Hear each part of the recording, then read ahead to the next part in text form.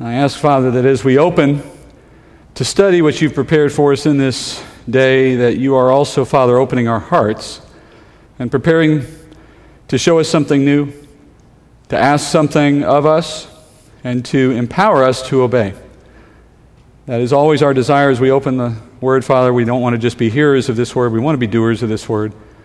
And help us do, Father, what we are called to do. We pray this in Jesus' name. Amen. All right, let's go to the text of Matthew chapter 27. That's where we pick up again. We're in the Passion of Christ. The story of Jesus' walk to the cross. This has got to be the best known, most frequently retold stories of a man's death, probably in the entire history of mankind. Certainly as Christians, we know it well. We've read the gospel accounts. We've heard people preach on it time and again. Every Easter, of course, we get to talk about it. But I'd say the whole world, Christian or not, probably knows quite a bit about this story. You know, they've seen the movies, they've seen the paintings, they've heard the musical tributes by the masters like Bach or Mozart, and there is so much that has been said, written, done about this event that it has become part of our culture. It's even given birth to iconic phrases. You know, people today will still say things like carrying your cross or washing your hands of a situation. Those things come directly out of this story. That's how much people know it. And if you've heard me say now several times as we've been going through this story, that intense familiarity with the story of Jesus' death is a two-edged sword. On the one hand, it means we all have this reasonably good understanding of what happened and why. That's good. But on the other hand, it also means you're less likely to pay attention to some of the details whenever you have an opportunity to revisit it, as we are doing here. And those details can make a big difference, which is why we're taking our time, why we're going through it in a thorough way. So I want to continue to ask you, as we go through the rest of the story, reset your expectations a little bit. Clear your mind a little bit of what you think you know. And not that it's all wrong, of course, but there are going to be some new things, and you don't want those new things to go by without taking note of their importance. And last week, for example, we've been talking about Judas and what was going on with him in this whole situation. I think you may have learned a few things there. There are some things about his circumstance that I think were new for you, and I hope so. Today we're going to look at Pilate, and there are some new things here today as well. Last week we left off with Jesus standing before Pilate in the Antonian fortress inside the walled city of Jerusalem. Around him are the religious leaders who are there pressing for a guilty verdict. And although, as Matthew doesn't record this, we know from the other Gospels there comes a point in this scene where Pilate sends Jesus away to Herod, King Herod, somewhere else in the city, so that Herod can have some time with Jesus. He kind of has some fun with Jesus, and then he sends him back to Pilate. We've gone past that point now. And now Pilate is faced with this difficult decision. He is utterly perplexed about what to do with this man Jesus. He knows Jesus is innocent. In fact, on a number of separate occasions, we count 5 different times across the Gospels, he is going to declare, Pilate declares Jesus is innocent. He knows there's nothing he's done, there's no guilt. And at the same time, he is struck by the way the religious leaders are fiercely trying to get Jesus put to death. He can't reconcile those two. There's a point in Mark's Gospel where Mark says that Pilate had figured out that the religious leaders were acting purely out of spite against Jesus. And so he can't decide what's worse here, convicting an innocent man or letting him go and risking a Jewish riot at Passover. And so Pilate is stuck, but then it comes a moment, and that's where we pick up today in verse 15. There comes a moment when Pilate lands upon this scheme, this really shrewd idea, and he thinks this is going to turn the Jewish crowd to his side, enlist their support, allowing him to release Jesus without a riot ensuing. Here's his plan, verse 15. Now, at the feast, the governor was accustomed to release for the people any one prisoner whom they wanted. At that time, they were holding a notorious prisoner called Barabbas.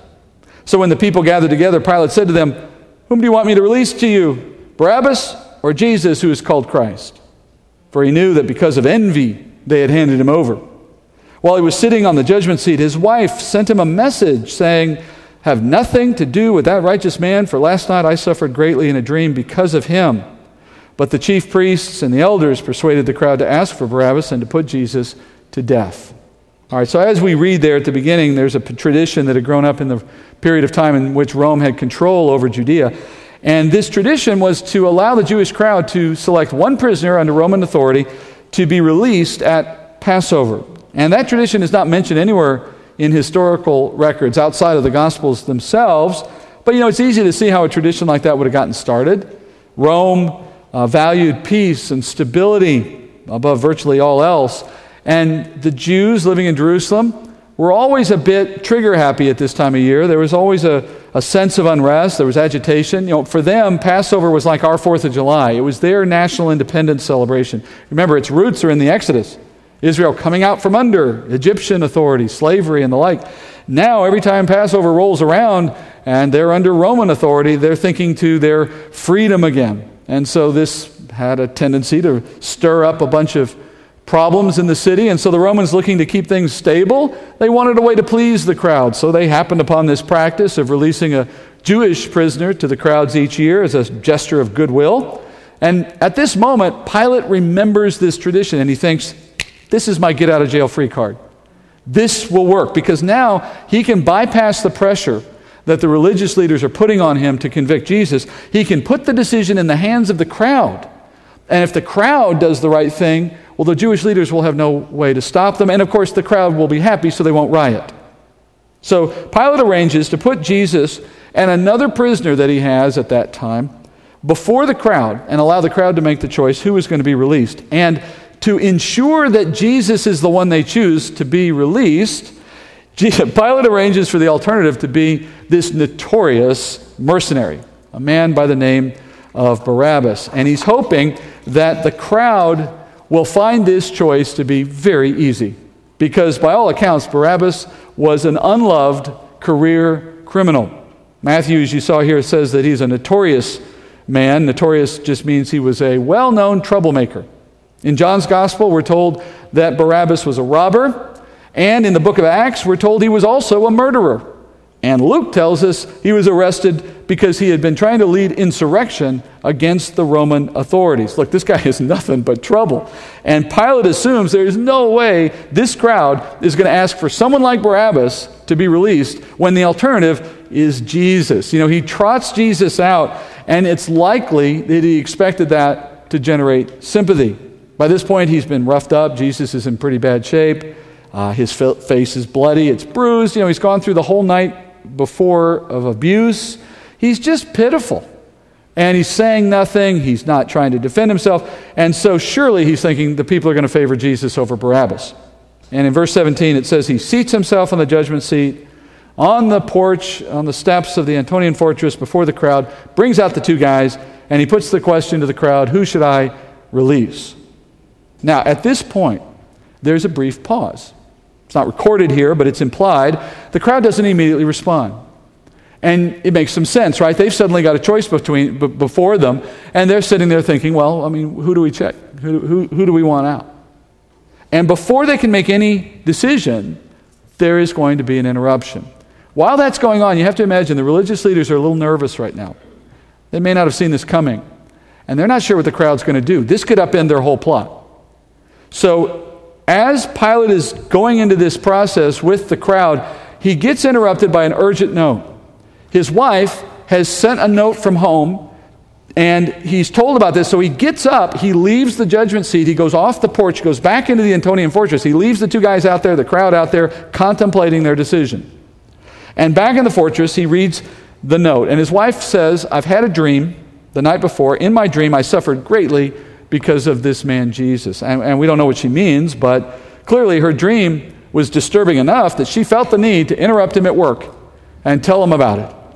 And you have to imagine that she knew about him probably because in the night before when Pilate got Judas to testify and he sent the cohort after Jesus, they did a little shop talk at home. Hey, how was your day, honey? Oh, I had this thing with a man named Jesus. We've arrested him. We'll see him in the morning. Something like that may have happened. She goes to bed, then she has this dream. And she wakes up and she tells herself, I've got to warn my husband. So she tells him, do nothing, have nothing to do with this righteous man. Again, I don't know what she was expecting. Pilate's already embroiled in this moment. It's not exactly like he can just walk away and ignore what is happening. The man's in custody. He has to make some kind of decision. So perhaps she's just warning him, don't make a decision against him. Still, like most husbands, Pilate stupidly ignores his wife's counsel and just moves right on with the proceedings. But here's the question we need to answer before we go back to the scene for a moment. Why did the Lord give Pilate's wife this dream? Because you know it was the Lord. The Lord has spoken to her concerning his righteousness. Now, obviously, the Lord did not expect this to arrive at Pilate releasing Jesus. I mean, the Father has planned from the foundations of the earth that Jesus would go to the cross. There is no other plan. There's no part B here. This is what's going to happen. So, given that God gave this dream to Pilate's wife, we have to ask the question, what was he hoping to achieve by it? What was the point? And there are two answers to that question. One comes out of church tradition, and one comes out of this passage of Scripture. First, let's talk church tradition. You know, when I say church tradition, that's a way of saying something that's documented from the earliest days of the church and yet is not in Scripture. So we treat it with a bit of care, right? We take it with a grain of salt. It could be true, but we're not confident, or at least we can't be certain because it's not recorded in Scripture. Nonetheless, the first church, the early church, maintains that this woman, Pilate's wife, whose name they say was Claudia, the tradition is Claudia, unlike her husband, came to faith in Jesus based on this dream and the testimony of the disciples in the early first century church. As I said, we can't know that that's true, but it could be true. And if so, then it would certainly give us a clear reason why the Lord gave this dream to her, that the Lord was working in that dream and in her heart to prepare her to believe in the testimony of Jesus, both from what she saw in her dream and from what she heard later. And as the wife of the governor of this province, she would have been in a unique position to hear things about what was happening in Jesus' experience, the testimony he gave to Pilate, the reports of his missing body. She would have known that was true. Her husband would have been part of the group of people looking for Jesus' body to put down rumors. You know, the religious leaders would have been trying to find his body, certainly. She would have realized that there was something to this story. The disciples can confirm they saw him. He was resurrected. All of this would have meant she was in a unique position to know the facts and to see the truth of the gospel playing out. And then, as such an unlikely convert, much like Paul, she would have had a powerful witness in those early days and among a very unique circle of influence within Judea. Imagine her testimony when she's sitting around with a bunch of ladies at a Bible studies and they're having their little fellowship time and I'm Claudia, my husband is the man who put Jesus to death. How are you today? You know, that is an amazing testimony, right? There's something very godlike in that testimony. And this moment shows us the extent to which God is willing to move at times in the life of an individual to bring truth to the heart of a person. And not just for their own sake. I mean, obviously for Claudia, this is a very important moment. But it was also important for the church.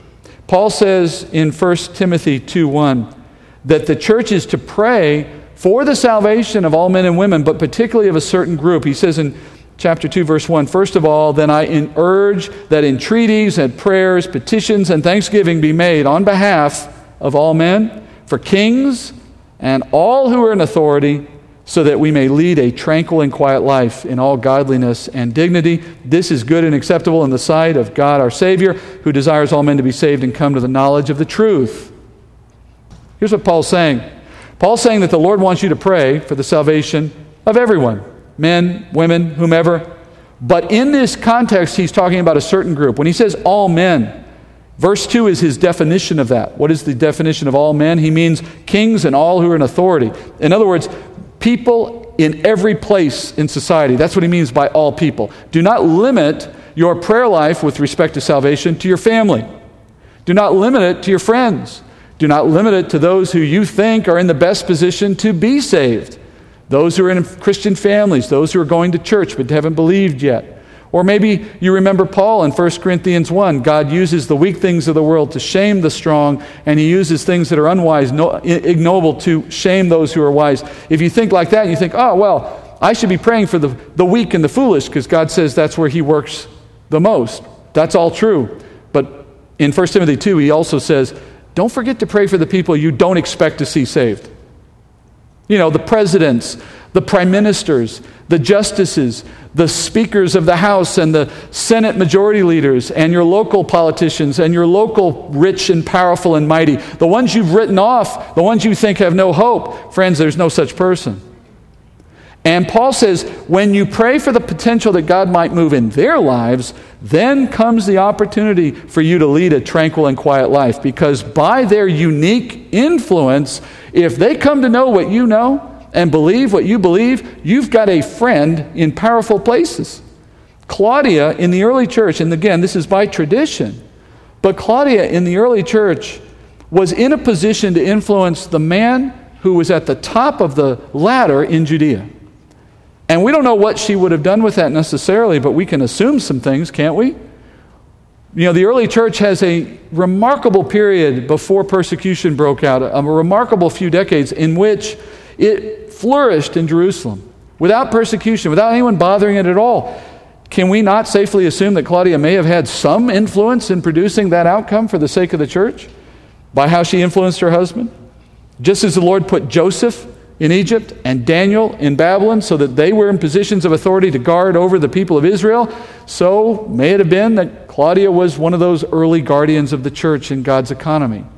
That's what the call of praying for all men and women is about. Not just for their individual sake, but because the church itself is under the care of those in authority.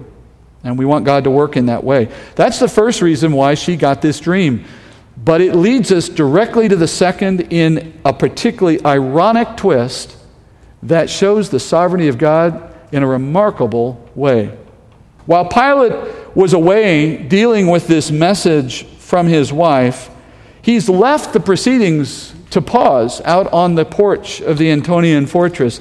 And during that brief delay, the religious leaders see their opportunity. They've worried about what the crowd is going to do in this moment. And had that moment gone on uninterrupted, it would have been completely out of their hands. But because of the pause, they realize that they can influence the crowd. And in verse 20, before Pilate returns, we're told that the Pharisees start moving through the crowd, influencing everyone against Jesus. Now, perhaps they threatened people, do what we say or else. Or maybe they were bribing people and we'll do this for you if you vote our way. Whatever, either way, they convinced the crowd to call for Jesus' death and Barabbas' release. Now think about this for a minute. This is so ironic. They would not have had the opportunity to do that except that Claudia delayed the proceedings with her note. And what was she doing with the note? She was trying to save Jesus and her husband. And in the end, her note became part of the conspiracy to convict him. God gave her that dream, not only for her own sake, but also to ensure that these proceedings went in the direction God intended, which was that the people would call for Jesus to be crucified. Is that not an amazing display of how God can sovereignly ensure everything works together according to His purpose for the good of His eternal plan? And I'd say perhaps more than anything else you might remember today, and for that matter, the thing you ought to remember most days, God is in control.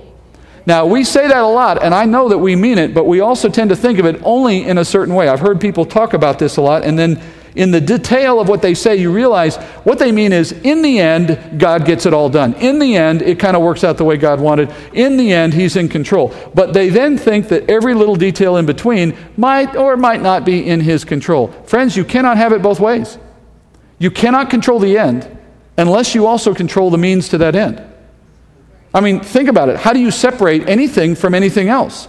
The only way the big things happen, I mean, what is a big thing? Whatever that is in your mind. Oh, God controls the big things. Okay, what is a big thing made of? Lots of little things. And you can't get from the end to the beginning to the end, unless you have everything in the middle under your control. God is in control of every little detail on every path that leads to the end, in your life and in the life of every single other human being on the planet. Nothing is outside His control. There's no other God. Who else could do it? You think, well, God does some things and not others. Who's doing the others? They're just happening? There's nothing that just happens. You cannot separate the two. And people talk about this in various ways. God does this, but that was the enemy. Who's the enemy work for? God. Do you think He does anything that God doesn't want Him to do? I mean, there's several books of the Bible I'd turn you to that show that that's not true. He is completely on a leash. God lets Him do only what He wants Him to do, period. There's no such thing as God in control and other things just happen. God makes everything happen. And if you don't believe me, believe him. Because here's what he says in Isaiah chapter 45, verse 6. This is him speaking in the first person. That men may know from the rising to the setting of the sun that there is no one beside me. I am the Lord, there is no other. I am the one forming light and creating darkness, causing well-being and creating calamity. I am the Lord who does all these. That's his word. There's no one else. He said, in fact, I need to make sure you all understand there's no one besides me. I did everything. I want credit for all of it. Now, the challenge we have, of course, as believers is how in the world can we credit God with stuff that looks so bad to us? Well, look back at this little moment for an example. You see this at work in the truth working here. You have this wife who gets a dream and reacts a certain way, and in her mind she's working for the good of what she thinks God wants. And at the same time, if she had done what she had wanted, she would have messed up the plan of salvation. So what does God do? He harnesses what she does and puts it to work to ensure his plan gets accomplished. Now, in the moment, at the time of it, it would have been easy for someone in her situation to look at that and say, what a terrible thing, God, you let your son die. 3 days later, she finds out, no, not so bad. Actually, perfect. Actually, exactly what we all needed. You see the difference 3 days make? Well, how much difference does an eternity make then?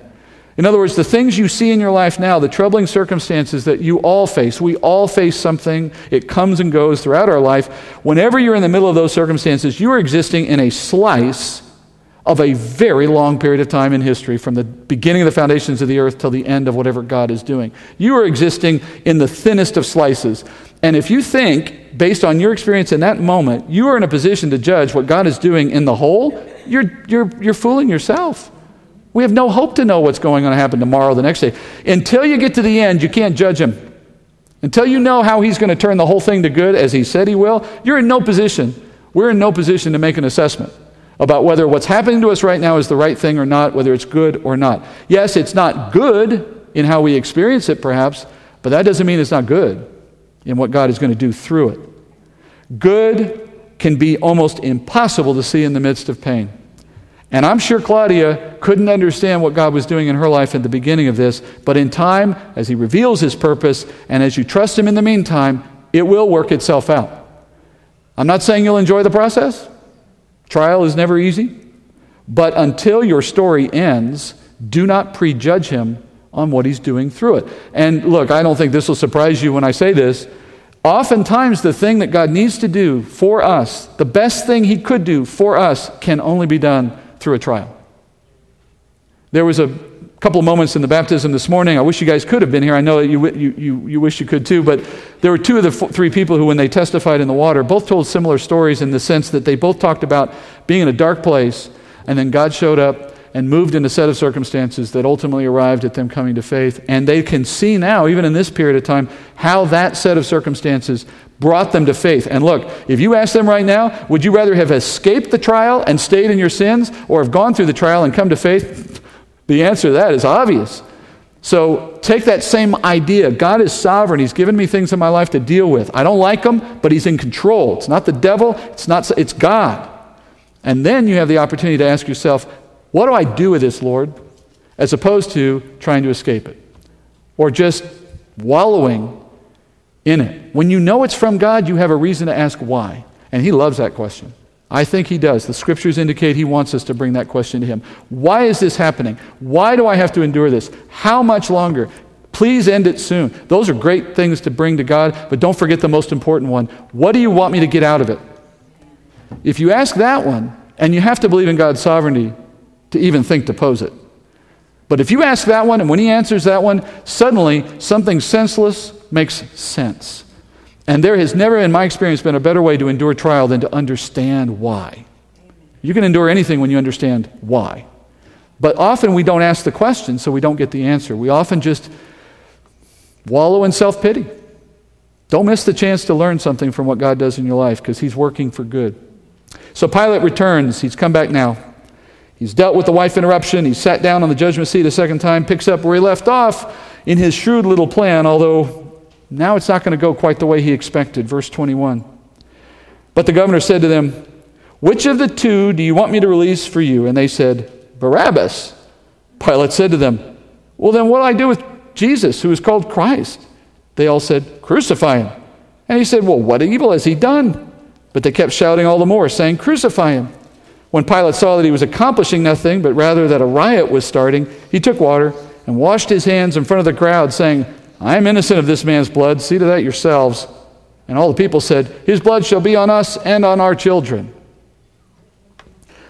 So what started as a really shrewd plan has turned into a strategic blunder. And now he's playing right into the hands of the religious leaders who have primed the crowd. This time that they had, the delay they had, they've got the crowd all worked up to give the right answer. So when he asks again, they all say in unison, Barabbas should be released. And I think he was probably astonished. This is not what he expected, certainly. And he goes back to the crowd. He can't believe it. He says, all right, so what do you want me to do with this guy then? And they say, crucify him. And it's interesting, though, he asks them, what has he done in verse 23? He can't understand their hatred. What has he done? You notice they don't answer that. They don't have an answer. They're not answering because they've decided Jesus needs to die. They're answering because the religious leaders have told them to say that. Matthew records here just this one moment, but altogether the Gospels show us that Pilate does this routine 3 times before the crowd. Each time brings them out. Each time says, all right, let's try this again. Which one do you guys want? Each time they say crucify Jesus or that he's not our king and so on. There's a point, in fact, in that process where Pilate just cannot believe he's getting this answer. So he takes the extra step of sending Jesus away temporarily, having him scourged, flogged, then bringing him back again. And I think he did that primarily to increase sympathy. Next week we're going to cover the physical effects of Roman scourging because it comes up again after this passage. And just as a brief warning to parents, if you think your child may have difficulty hearing some of those details, then that might be a sermon where you might want to have them either in the back with the children's ministry or perhaps take other steps. But we'll deal with that next week. For now, you just need to know it was utterly devastating.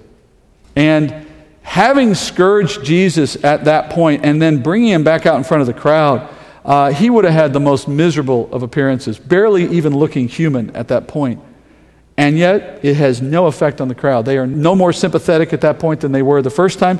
And as a result, with 5 times he has now declared that Jesus is innocent. 3 times he tried to get the crowd to make the right choice. And each time the crowd grows more vociferous in their demands until finally Pilate realizes, hey, I tried to get this done without a riot. I'm now in danger of creating a riot.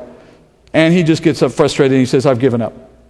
And he sits on the judgment seat. He says, Jesus, though he is innocent, will die. And Pilate's going to put Jesus to death. He's going to release Barabbas. And once more, in this moment, you see this amazing display of God's sovereignty. And that's a theme, if you haven't detected, for this morning. And here's what you need to see in this moment in your mind's eye. On the one side of Pilate, you have Jesus. His Hebrew name is Yeshua, which translates to Joshua, if you wanted to find the literal English of it. Eventually, through Greek, it becomes Jesus. But it's all the same name, Yeshua. And we know him to be the Son of God the Father. He's the righteous one. He's the Son of the living God. The Bible says he is the firstborn among many brethren, which is a way of saying that he brings forth a family by faith. Brothers and sisters, us, by being born again. And then on Pilate's other side, you have Barabbas, the career criminal. Now, Barabbas is not his actual name, because Barabbas is just a Greek transliteration of a Hebrew title. And in Hebrew, the word bar is the word for son. And Abbas, or Abba, is the name for father. So in Hebrew, he just is called Son of the Father. And one of the early church fathers, a man named Origen, wrote a commentary on this part of Matthew. And Origen lived very soon after these events. We believe his testimony is accurate. He says that the man's given name was Yeshua, which was a very common Jewish name in that time. Would have been like Mike or Steve or John. Not necessarily remarkable that he was called Yeshua, but it's remarkable that on that day, on either side of Pilate, stood 2 men, both who are Yeshua, Son of the Father. So God has prepared this moment so that you have Jesus and Barabbas, each serving as their respective federal representatives, if you will, of 2 kinds of spiritual families. You have Barabbas, son of the Father. Well, who's his father? Who's the father of every unbeliever? It would have to be the devil, right? And as such, he is the perfect representative of Satan's nature. Think about it. What does the Bible tell us about Satan? He was a liar, he was a thief, he's a murderer, and he's an usurper of thrones. We've already heard Barabbas is a liar, a thief, a murderer, and a usurper of the Roman rule over Judea. You couldn't have picked a better example. Meanwhile, you have Jesus, Son of the Father of lights, the perfect representation of God the Father in heaven, according to Hebrews. He is innocent, he is righteous in every way, and all who are born again by faith in him are children of God and share in his nature. That is the choice that stood before the people of Israel in that moment. You have them choosing between righteousness and sin, life or death, God or Satan. Is that a coincidence?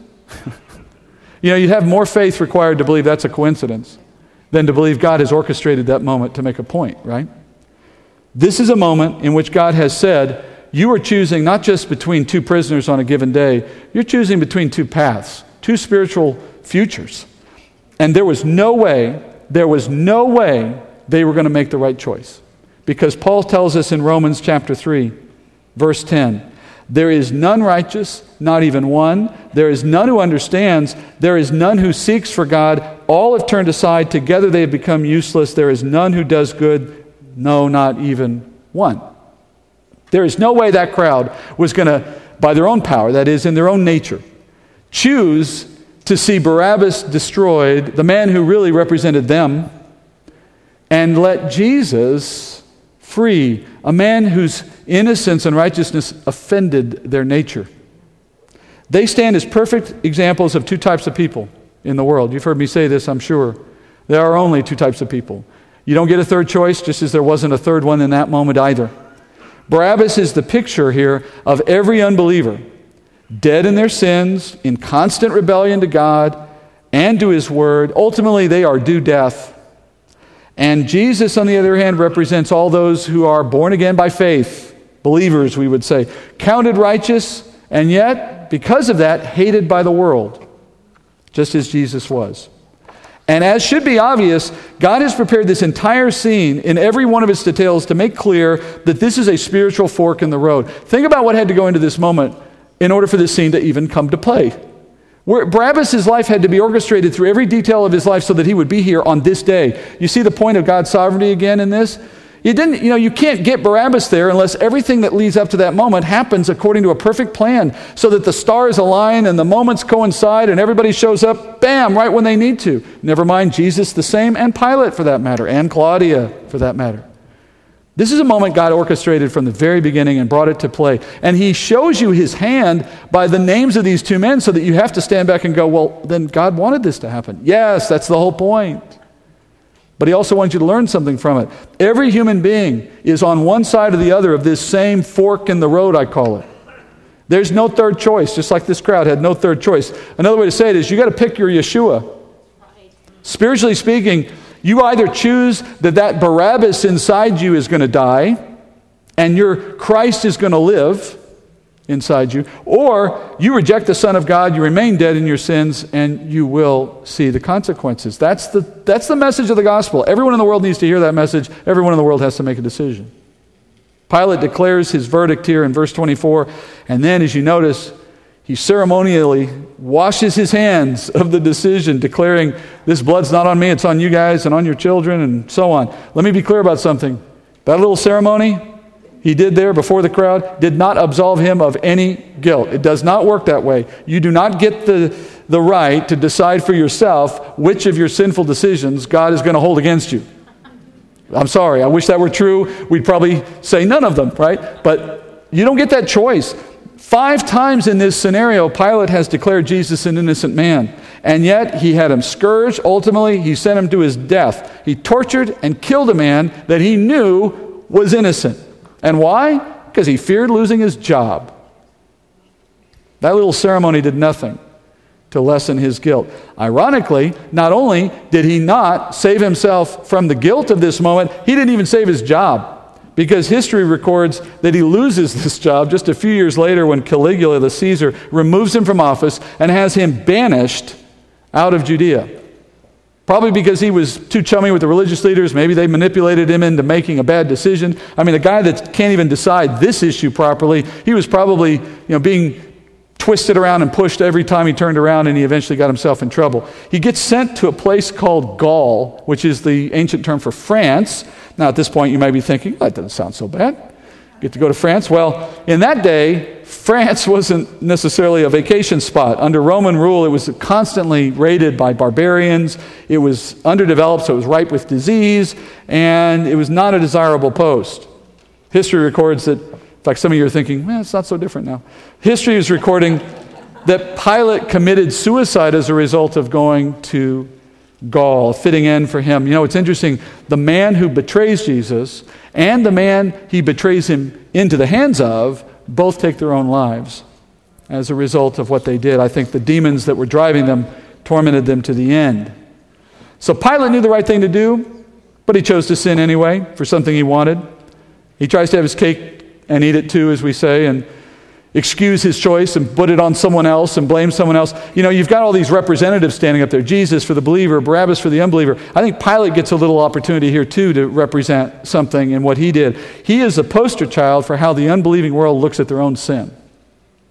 They want it, cake and eat it too, right? They want to sin, and let's be honest about that. But unbelievers like sinning. Now, we sin also, but the difference is we don't like it so much. Even if you think you do, you really don't. You have the Spirit of God inside you. The most miserable people I ever meet are believers who are intent on a life of disobedience, because you now have someone inside you who is constantly reminding you that wasn't very smart. That's not a good choice. You shouldn't be doing that. God's not really happy about that. You're tormented by your own sin in a way that unbelievers don't even worry about. That's why we call them sinners. They sin. They like it. It's part of who they are. It's who we were before Christ. And yes, we still sin now, but we don't like it. They love it. And they don't see it as a problem, right? Until the consequences hit. Then they realize, okay, we may have done something wrong. We have no choice but to admit there's something wrong in what we did. But then they look for the excuses. Not my choice. I had to do it. Someone made me. It's what everyone else does. They shift the blame somehow, right? There's never going to be a moment where they truly own up to it in a way that changes their life. They have the repentance of Esau, a kind of worldly sorrow coming out of circumstances and soon forgotten. You can't wash your hands of sin. The only thing that washes away your sin is the blood of Christ, right? Who died for you. So when an unbeliever or anyone else tries to claim, it's not my choice, I don't get to get blamed, it's not up to me, it's someone else's fault, that excuse only works so long. There is a day of reckoning, and sooner or later we all know the truth. So that's what happened to Pilate. What about the Jewish religious leaders who were conspiring through this whole scene, persuading the crowd and so on? Whatever happens to them? Well, in John 19:11, there's a moment where Jesus is talking to Pilate, and he tells Pilate, your guilt in this matter is exceeded by the guilt of those who handed me over to you. And we think of Judas when we think like that, but Judas really is not the one Jesus is talking about. He's talking about these men. These men are the puppet masters that made everything happen through Judas and otherwise. Now, we don't know exactly how God differentiates in punishing people in various levels of sin, in eternal punishment. We don't know how that works. I don't really want to know, frankly. But the Scriptures are clear. Just as there are levels of reward for believer, there are levels of punishment for unbelievers. And again, I ask you, the easiest way to move outside of that concern is to know Jesus. So the religious leaders came to their end in a greater punishment in eternity. And then finally, what about the Jewish crowd? The ones who said, oh yeah, put that on us and our children. Well, verse 25 tells us that they voluntarily accepted the consequences, though I doubt they really understood it. But that decision had a very severe and long-term consequence. Now, I want to be clear here. They had no more control over whether guilt rested on them or not than Pilate did when he made his declaration. So I'm not saying they inherited something they wouldn't have had anyway. They're just saying it, but they were going to feel the effect one way or the other. Remember back in Matthew 12, it's been a little while, but in Matthew 12 we studied the moment when the official representatives of Israel, the Pharisees, rejected Jesus' claim to be Messiah. Remember? They committed what Jesus called the unpardonable sin. That's the sin of seeing Jesus, seeing the work of the Spirit in him, showing that he is truly the Messiah, and in that moment attributing that work to Satan. Clearly, we can't repeat it because Jesus has to be present for the sin to be even committed. But it was committed in that day by that generation of Israel through their representatives when they said to the crowd, "This is not the Messiah, this is Satan." And the crowd said, "Oh, okay, you guys must know what you're talking about." In that moment, Jesus said that generation of Israel lost the opportunity to receive their king and their kingdom. He came declaring the kingdom of God was at hand. He was willing to give them the kingdom in the day if they had received him as their king. They rejected him.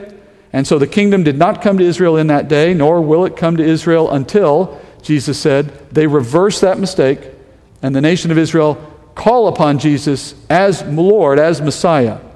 And now you're seeing the second step, if you will, in the progression of that judgment playing out. Because in chapter 12, you had the religious leaders making that declaration. Here now, you have the people themselves making that same declaration with their own mouths. In the other Gospels, you see them saying, "He is not our king, Caesar is our king." And in just a few decades, as a result of this sin, the prophecies that Jesus gave were played out. They lost their temple, they lost their city, they lost their place in the land, and since then they've been scattered. All of that judgment is what Scripture said would come upon Israel for their rejection of their Messiah. But that's not the end of the story, because the Bible says even when we are faithless, God remains faithful. And the Bible teaches that in a future day, the God of Israel, who made promises to his people through covenants that were unconditional, that put no conditions on them, never asked them for anything and never demanded them do anything. I'm thinking specifically of the Abrahamic covenant and the Davidic covenant. Those covenants have promised Israel things that will happen. Look, friends, if he can go back on those promises, then he can go back on yours. So he is either faithful or he's not. And he is, thankfully. And in a future generation, we're told that at the end of this age, another generation of Israel will rise up, and that generation of Israel, all Jews who are alive on the earth in that future day, collectively, they will all confess Christ. They will all do what the first generation didn't. And in response to their call upon Jesus, he returns to them and gives them the kingdom, an event we call the second coming. The Old Testament tells us this is going to happen. Hosea chapter 3, verse 4, we read, "The sons of Israel will remain for many days without king or prince, without sacrifice," meaning the temple, "or sacred pillar, without ephod or household idols. Afterward, the sons of Israel will return and seek the Lord their God and David their king, and they will come trembling to the Lord and to his goodness in the last days." By the way, this was written after David was long dead. This is a prophecy looking forward to Jesus. And then Paul tells us in Romans 11:25, speaking to the church, he says, "I don't want you, brethren, to be uninformed of this mystery, so that you will not be wise in your own estimation, but a partial hardening has happened to Israel until the fullness of the Gentiles has come in." And then he says, all Israel will be saved, referring to all those who are alive in this future day. "Just as it is written, the deliverer will come from Zion. He will remove ungodliness from Jacob. This is my covenant with them when I take away their sins." The Bible says that day is coming, and soon to come, I would tell you, when all Jews on earth will be moved by the Spirit of God to confess Christ. It comes at the end of this age, at the end of a period called tribulation, and it then leads directly to the Lord's second coming. Paul says that is because he made a promise in a covenant, just as he made one to you in a covenant. Do you not see now in this third example another amazing display of God's sovereignty, working through the sin of humanity to accomplish good on that day? Ask yourself, what if Claudia never had the dream? What if there was never a delay? What if Jesus was released instead of killed? What if the nation of Israel called on him as Messiah instead of calling on him to be crucified? Then the kingdom would have been made available in that day, and if the kingdom had come in that day, we would not have been included in it. So God harnesses the sin of all those people in that moment and their various actions, bringing about an exact plan of his making, so that the effect of it is one generation of Israel turning aside the Messiah so that generations of Gentiles might receive him. And yet, because he's faithful, the plan will eventually circle back around and bring Israel to faith so that they get what they were promised in the end. Everyone involved in this moment was acting out of sinful hearts with evil motives, and yet all were under the authority and the control of God. From the Jewish leaders who were plotting to save their nation by killing a rival, but in the end, that just ensured the destruction of their nation. To Pilate, who knew the right thing to do, but yet knowingly condemned an innocent man to save his job, and he ends up losing it anyway. To Claudia, who acted to help her husband and Jesus with that warning, but ended up sealing Jesus' fate through that warning. To Barabbas, who I assume must have rejoiced at being freed in place of Jesus, and all that served to do was give him a few more years to commit more sins so that he could be that much more judged in the end. And then there's Jesus, the only innocent one in the scene, who said nothing and did nothing to defend himself, and yet lost everything for our sake. Next week, we're going to study the beginning of how he did that in his crucifixion. And as we do, I'm going to return to a question I posed to you a few weeks back. Why is it in God's purposes did God expect his son to suffer so much on the way to his atoning death? We answered that with one part a few weeks ago. We'll give you the second answer next week when we come back for that. Obviously an important part of the gospel, and I hope you're here as we get into this next section. Meanwhile, this week we run out of here, going back to our daily life, going back to our work. We all have a life. We're all living it. This is just a moment on that path, but I hope it did give you something new to think about. God is sovereign. Everything that's going to happen this week, he appointed. Are you going to make the most of it or not? Let's pray. Heavenly Father, we acknowledge your sovereign will. We acknowledge what your word tells us, Father. You are the God who creates all things, that has made all things and is bringing all things to its appointed end. In our life, Father, the days we live on this earth may be but a small piece of it, but we know that it's no less under your control.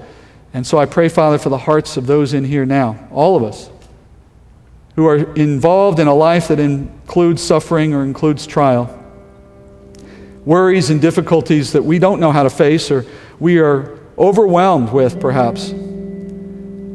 Father, help us see the purpose in them. We pray that why question to you now. Why, Father, is it in our life? What are you doing with it? Help us make the most of it. And then, Father, move it out of our lives just as quickly as your will would permit. But most of all, Father, come quickly. Bring this age to an end. Bring us to the glory we anticipate and look forward to, so that we will not have these things any longer. And we pray these things in Jesus' name. Amen.